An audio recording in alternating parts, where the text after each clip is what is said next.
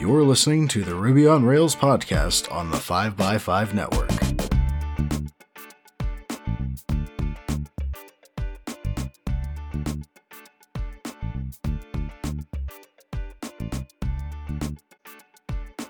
You're listening to episode 272, and I'm your host, Brittany Martin. Today is a special episode, listeners, because I'm welcoming back a past host of the Ruby on Rails podcast, Sean Devine. Welcome back. Hey, Brittany. So good to be here. Thanks Wonderful. for having me. Absolutely. So, Sean, can you please reintroduce yourself to the audience? Sure. Yep. So as it relates to the show, I hosted for, I don't know, about 2 years. I forget the exact number of episodes, but it's more than I would have guessed, like 75 or 78 or something like that. But anyhow, I used to host this show, and I've had a pretty interesting career, sort of a combination of programming and both starting and running smaller companies and being an executive in bigger companies. So it's been a pretty fun journey for me. I currently am the founder and CEO of a company called XBE here in Chicago, where I lead the company, but I've also done a lot of the programming. And I had a sort of twisting journey to get here from the beginning of my career. But anyways, it's great to be back on the show and look forward to the conversation. Awesome. Well, I so appreciate it. When I was learning how to code, you were the host of the Ruby on Rails podcast. And a big thing for me is as I was commuting to and from work or as I was studying in between boot camp lessons, I would be listening to you. So you, whether or not you know it or not, you were definitely mentoring me as I was learning to code. So well, that's fun. It's fun to hear. Yeah. So Sean, what is your developer origin story? Yeah, sure. So so the first half of my career, I didn't program.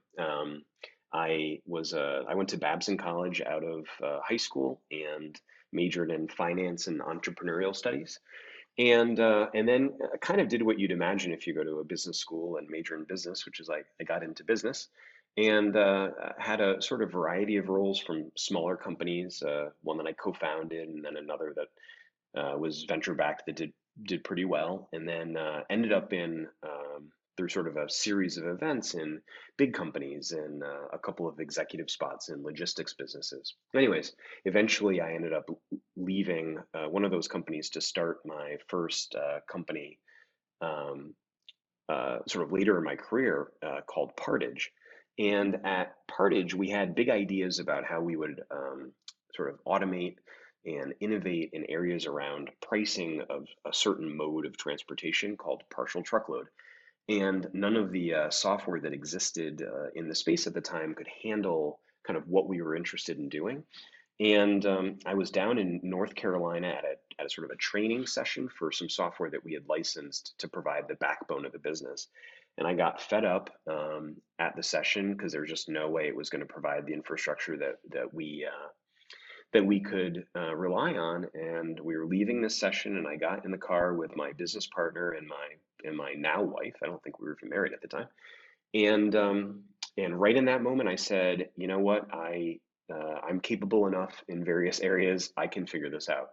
And I don't know what, I was probably 31 or 32 and had a pretty successful career to that point. I said, I'm going to figure this out. And, 10 years later, I sort of haven't looked back. So that's how I got into programming, which is sort of a strange thing to reminisce about. But that's how.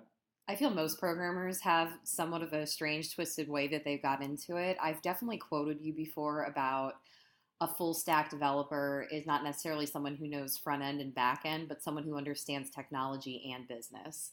So I love that you have that background because I have a similar business background where I fell into programming as well.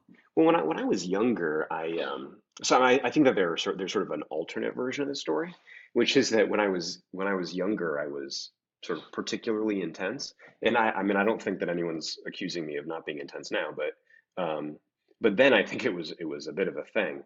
And I found myself sort of, I did pretty well in my career, but I would ultimately burn people out. I just pushed a little bit hard and was somewhat unrelenting, I think. And programming was kind of a way to not burn someone else out. I think that I sort of figured that out after the fact. But the reason that I took to it is that Whereas at work, if I was like 3 hours into really pushing on a topic, like most people that I'd work with would be like, all right, enough of this. How about we break and go do our own thing? But that's never really been, my vibe. And so with programming, I could kind of wear myself out, and I think that I found that a bit appealing. Um, so, anyways, that's the alternate version, and I think kind of helps explain how I ended up bridging from business over this way. Oh, that makes a lot of sense. So I'd love to touch on the history that you have with the Ruby on Rails podcast. To the people who aren't familiar, the Ruby on Rails podcast has been around for quite some time. So can you talk a little bit about how you got involved with it, about your hosting tenure? I'd love to hear more. Yeah, so I was a few years into programming. So if I started about 10 years ago, maybe this was 6 years ago or something. And I had sort of found myself at a place where I felt like I was somewhat competent at that point, but not really, not great by any stretch. And I was interested in sort of having more conversations with, either people that I looked up to as programmers, or people that I just found interesting, and both in order to sort of entertain myself, and to push the limits of sort of how well I could keep up with um, people that were in a domain that used to be new to me, but then it was starting to feel familiar at the time. So right around then, I've liked podcasts, and I noticed that the Ruby on Rails podcast had gone, um, dormant for a while. So I reached out to the guy that had run it, and I also reached out to Dan Benjamin at 5 by 5. And I said to Dan, hey, if I can get sort of this podcast moved over to me, can I host it on 5 by 5? And then sort of said the opposite thing to the other guys. And anyways, they both said yes. And so I kind of kicked off on that journey of figuring out how far I could stretch myself, and just how many interesting conversations I could have. And it really delivered that. It was great fun to do. That's great. And as I remember when I was listening to it, you did a series of interview type shows, and then it eventually turned into you co-hosting with like a weekly conversation with Kyle Daigle, correct? That's right. Yeah. So the show was sort of split into two.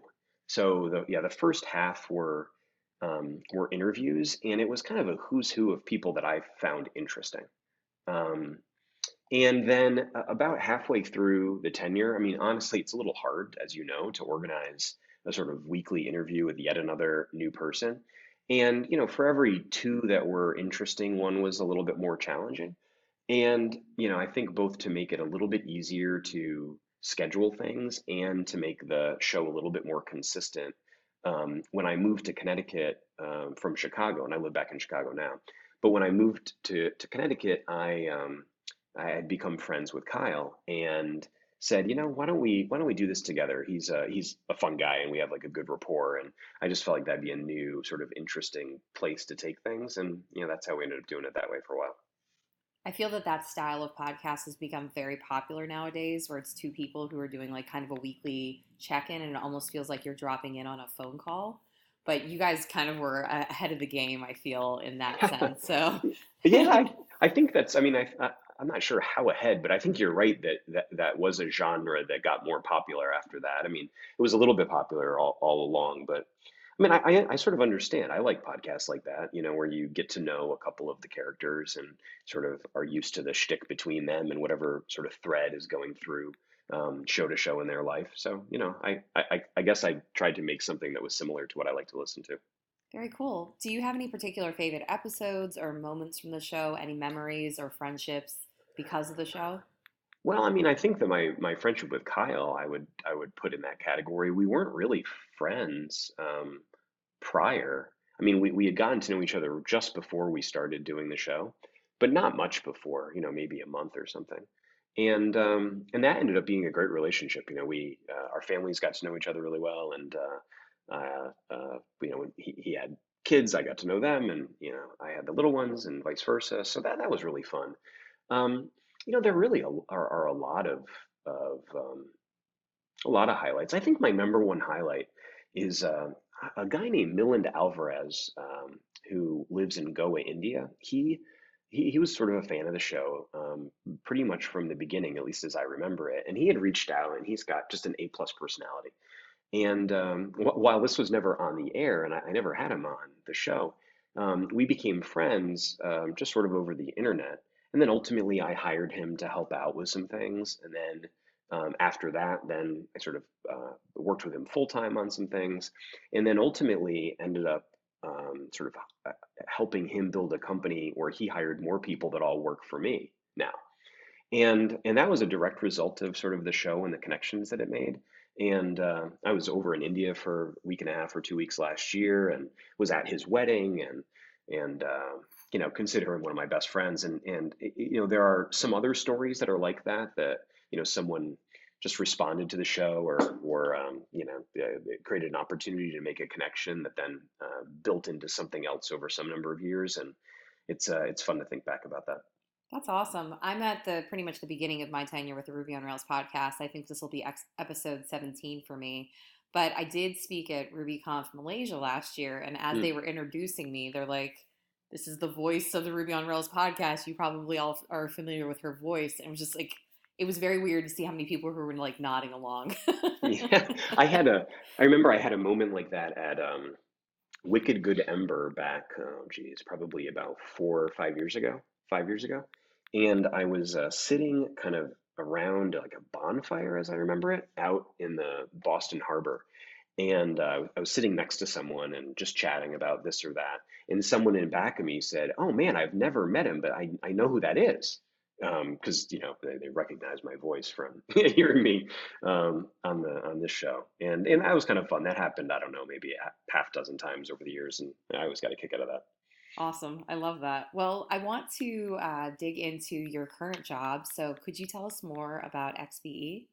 Yeah, sure. So as I mentioned before, I've been in logistics in different ways for most of my career, and in different ways. I started that company Partage, which was a pretty automated partial truckload broker, and before that was at Echo Global Logistics here in Chicago, and before that was at Conway, the big LTL carrier that people usually know, and a couple of other things too. But anyhow, after we sold Partage, I was interested in sort of that wound itself to the next stage. I was interested in taking what I learned and sort of building a company focused on a niche of the logistics business where I thought the problems were complicated and could benefit from technology, but that it was kind of in the backwoods enough that other people wouldn't have done it yet. And found my way to construction logistics, which is what we do. So we provide sort of a full platform for planning, execution, and analysis of horizontal construction projects. So that's like building roads or repaving roads or moving dirt or stockpiling aggregates. Things with raw materials usually that move by dump truck. And so we provide we're sort of a full service provider in that area. So we both provide a software platform that does all sorts of things related to what I just said, as well as provide logistics services, either brokering the trucks or coordinating the movement and planning of everything. And so that's what we do. We are headquartered in Chicago. Started the company from nothing, and have built it up to be a really interesting business. We operate in Chicago, Kansas City, and Charlotte now, and we'll expand to the rest of the country over the next handful of years. But it's been an amazing experience so far. That's amazing. So how technical are your users? Oh boy, not at all technical. So I mean, I think we've had around 2,000 users, like maybe 900 active users, and maybe 2,000 over the last year or so. And it's a mix of people like drivers, like people that drive dump trucks, dispatchers that maybe own and dispatch 3 or 4 dump trucks, foremen that work in construction crews. Like if you're driving down the highway and the highway's closed and they're repaving it, those guys literally are using our software like them. Wow, that's really Um, cool. yeah, people that work in the asphalt plants that are up in the tower and they drop the asphalt into the dump trucks, or at the quarries next to the scale, or all the people in the office, so accountants and estimators and owners of these businesses, and given that our platform is kind of used as the hub of their planning and execution of their daily work, they all are sort of in it all the time. So yeah, and maybe of those 2,000, there are like two that are technical, I'd say. So not very technical. So once you came up with the idea for the company, how long was the timeline until you were up and running and had real customers? Well, like most things, there's a slightly longer story, but I'll tell the short version. I'm going to say it was about 6 months until sort of anything could be tried, like even proof of concept type level, anything. And then about a year until yeah, maybe a little bit more, a year and change, maybe 14 months until we were sort of out of that proof of concept phase and could handle real transactions. And then really another year beyond that. So that would have been, call it 2 years and change before we really felt like, kind of some version of what we are now. But so 6 months to something, 1 year to something more interesting, and 2 years to kind of what would feel like the beginning of the present day. And then it's been a year since then. Well, that's awesome. All Yeah. right. Well, we're going to take a quick break to hear a word from our sponsor. OSCON has been ground zero to find out what you need to be in the know about the open source community for 20 years. Because software development now is essentially open source, we've expanded the OSCON program focus to examine what is driving software development forward today. Unlike other conferences, we cover open source projects no matter their origin or affiliation. Our program solely focuses on projects in areas of innovation including AI, infrastructure, blockchain, edge computing, architecture, and emerging languages. You'll hear from industry heavyweights like Holden Corral from Google, Rupert Deshire from CodeChicks, Julian Simon from AWS, and Allison McCauley from Unblock Future. You'll have a chance to network with experts and peers at many of the events OSCON offers, including author book signings, speed networking, Ignite OSCON, and our Better Together Diversity Networking Lunch. Prices start at just $9.25 when you register before April 19th. Listeners to the Ruby on Rails podcast can get 25% off most passes to OSCON when you go to oscon.com/Ruby and use the code RUBY20 during registration. Thank you to OSCON for sponsoring the show.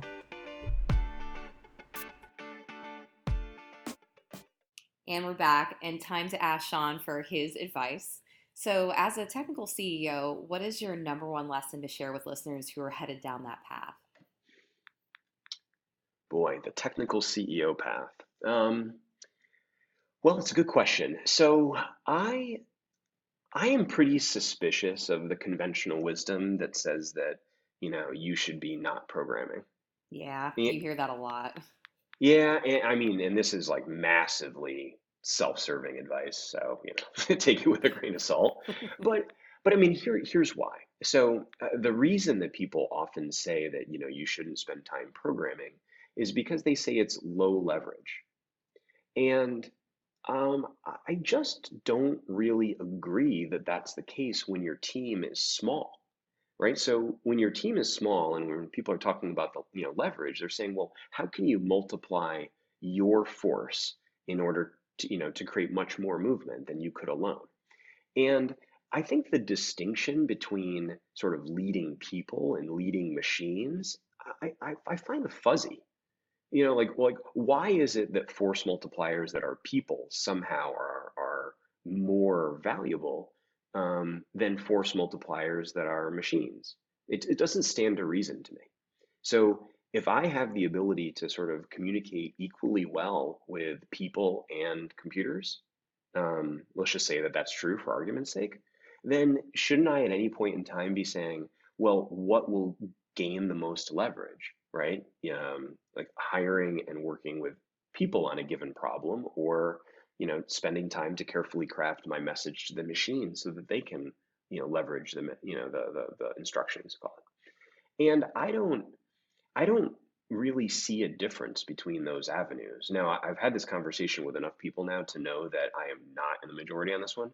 Um, I think people find a fundamental difference between leverage that comes through people and leverage that comes through software and therefore machines, but I don't. So, I guess my number one lesson is like if you have um, especially if you're bootstrapping, right? I think my advice would be slightly different if you had raised a bunch of venture capital and were, racing as fast as you could possibly go. Then I think I may say something other than what I'm going to say. But if you haven't done that, if you've either raised a small amount of money or have bootstrapped the business and funded it off of the cash flow that it can produce, then I think that there's quite a bit of logic in saying, well, I can gain the most leverage by taking advantage of my ability to communicate to people and machines. And and so if that's how you feel, don't, apologize. No, I think that makes a lot of sense. So, to put it in a different way as well, say you're sitting down at your desk and you have two tasks in front of you, a technical one and a business related task. The way that you currently stand, what do you feel is your default? Like, which task do you want to reach for first? Yeah. Well, I guess it depends on what we are imagining as a business task. I mean, I, I sort of see it as either technical or people tasks. Okay. Just because the technical side is business as much as the people side is business to me. Yes. But between the two, between people and technical, oh boy, I think I probably default to technical now. Um, one of the ways that I describe myself, if if I'm in like an icebreaker type situation, we're expected to do this sort of thing, is I think I'm like a bad extrovert, basically, which is like or like a shitty extrovert. In other words, like I like people, and I'm like relatively good time, and like to do things that extroverts like to do.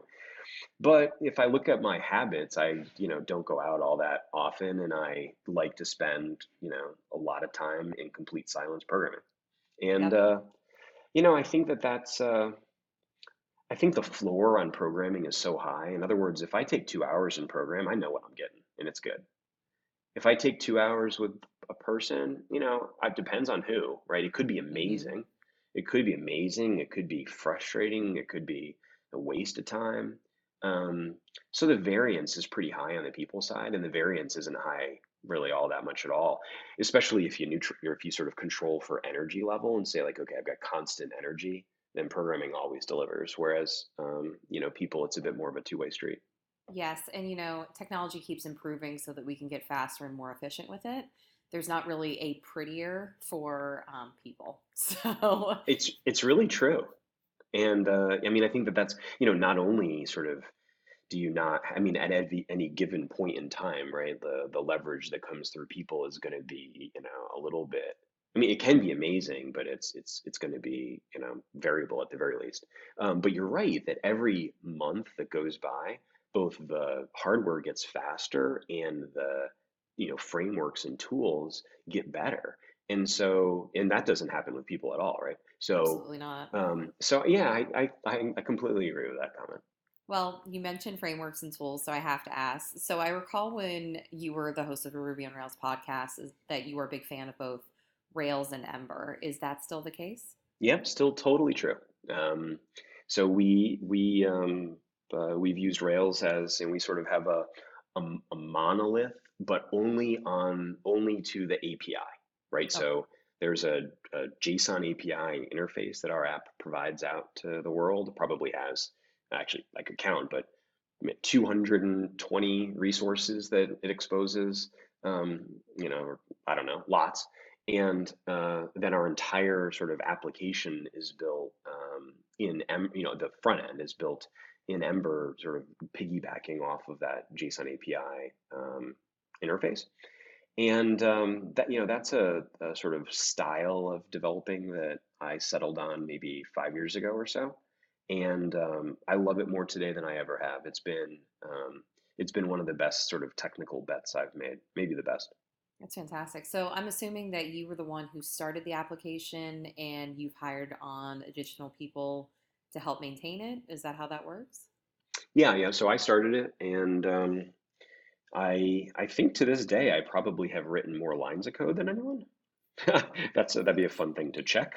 Uh, but I'm going to look. So, but yeah, I think that uh, I think I've probably written the most, and it's really most of the server side of what we do has been written by two of us, and And oh, maybe I have been surpassed now on the server side by Benjamin.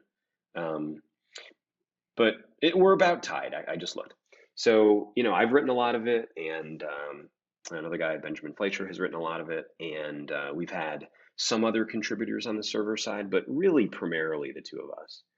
And then on the client side, on the Ember side, it's been sort of I've been the only constant between those teams. We've had a different group of people working on the front end. And on that one, I sort of built out the base of the app and then the frameworks or most of the frameworks that we use. And then we've had sort of a collection of people. Milland, like I mentioned before, has worked for since the beginning on this, and then a few other guys, some that'll handle more what you consider sort of more technical things, and some that would handle more front end dev, what you'd imagine as front end dev things. Not to say that front end isn't technical. Some people that would do things more about that were visual design centric, and others that would just handle behavior. Oh, that makes sense. So, have you or any of your team been working with any newer technologies that you're excited about? Maybe GraphQL or any other JavaScript frameworks? Yeah, I'll give a couple. So not GraphQL. I kind of made my JSON API bet, and I'm sticking to it. The sort of the combination of JSON API resources, which I adopted that way back when it was brand new. The combination of that and Ember going to JSON API as its default adapter, sort of serialization format. Um, that really worked. It really has been an effective way to sort of compose functionality in the client based on a bunch of individual resources that can be used in concert, both through the individual endpoints and then through includes on any of the requests. And so, anyways, we sort of made that bet, built up our whole infrastructure around it, and it's paid off really nicely. So I haven't gone GraphQL given that. On the front end side, I really love Tailwind. Um, Tailwind just released 1.0 back last week, and I adopted Tailwind had just come out as a project when um, we began work on what sort of has become the primary client app for our product. And that was about a year and a half ago. So Tailwind had just released, I don't know the exact dates, but let's say it was in like November or so of 2017. And I knew Adam from the internet and just sort of like to bet on people that I find sort of common sensibilities with, and just saw what he did in the very early versions of Tailwind, and it's like a functional CSS framework, and so said, I'm going to hop on this because I thought we could do better than the sort of higher level frameworks like Bootstrap, and anyways, jumped on Tailwind, and we've written it ever since, and it's been amazing. Like I love it now as much as I ever did, and it's been just fabulous to see how well it's done. I also Um, agree that Tailwind is really fantastic. And one thing that I'm taking away from this podcast is that you're really good at placing bets on technology. So kudos, Sean. I don't. I mean, I've had a couple of good ones. You You know. have.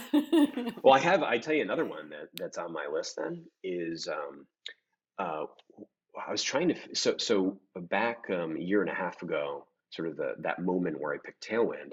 The situation we were in is that it was clear that we had to have like a native mobile app, and um, that's a pretty daunting um, sort of conclusion to come to if you were in my position, because our the breadth and the depth of our platform is kind of staggering. It's really broad functionality, and the details are somewhat intense. And so the idea that of having to port that to iOS and Android, and we'd certainly have to support both sort of at an equal level of quality, and being sort of all over the place and having the sorts of users that I mentioned before, it felt perilous to me, the choices. And so I went and I interviewed some people that had done different paths to potentially hire them, just to get a feel for, hey, what had they experienced going down different paths, just sort of like hear in their words if I bought the trade-offs that they were selling.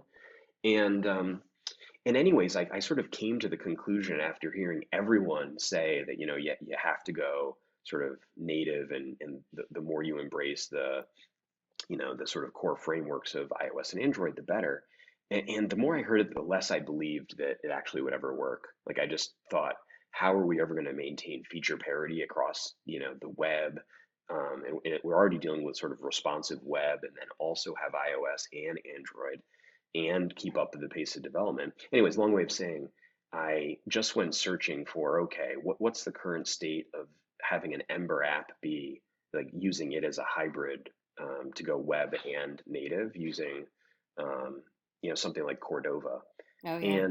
And so there was a library that had just sort of gotten off the ground called Corber, which was a bridge between Ember and Cordova. And it like wasn't all that far along. The documentation was like pretty shaky.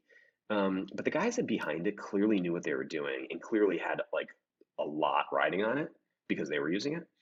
And anyway, so I sort of built a little proof of concept. I remember it was Thanksgiving weekend of 2017, and I took like 2 days, and said, okay, I'm just going to see if I can like get comfortable enough with this to believe that it's the right call. And at the end of that, I said, yeah, I mean, this is the way. Like as long as I can sort of um, fight through this learning curve, and maybe put up with the framework being, or the library being a little bit nascent, this is going to work great. And actually, just last week we sort of went out of beta and just publicly released on the App Store and Google Play the native version of our platform, and it's like great. Like I can't get over how good it is. That's Uh, amazing. Well, we'll definitely link that library up in the show notes. That's really, I had never heard of that before, so that's fantastic. it's one of those things that once you like, if you saw our app and you saw it running on like the mobile web, and then on a desktop web, and then on an iPhone, and then on an Android phone, and you just said, wow, that's actually all an Ember app being wrapped and then distributed that way, you'd be shocked how good it is. So, anyways, there we go. You said number one, or one thing, and I gave you a few, Oh, I but appreciate that. There's some really good resources and definitely some strong technology bets, as I was saying. So, yeah. So, Sean, I just wanted to, on a personal note, just thank you for all of the work that you put into the Ruby on Rails podcast. It wouldn't be around if it wasn't for you, and really appreciate having this, and really hoping that this podcast goes on for a long time. So, how can our listeners follow you? well, I'm barely known on Twitter, so that's a good way to follow me. Um, how else? GitHub? You know, yeah, I'm barely known. I'm basically barely known on anything that I'm on. That's I've that's always loved that handle. well, if you're a lousy extrovert, I think that barely known as your handle is like, pretty effective. So anyways, yeah, GitHub and Twitter, and my company website lists me as the contact for things, and I'm always up for people reaching out. I'm in Chicago, and I like to get together. So if people are around, can always hit me up and see if you want to meet for coffee or whatever. Fabulous. Well, thank you so much for taking the trip down memory lane with me. Listeners, we'll talk to you next week. Thanks, Brett.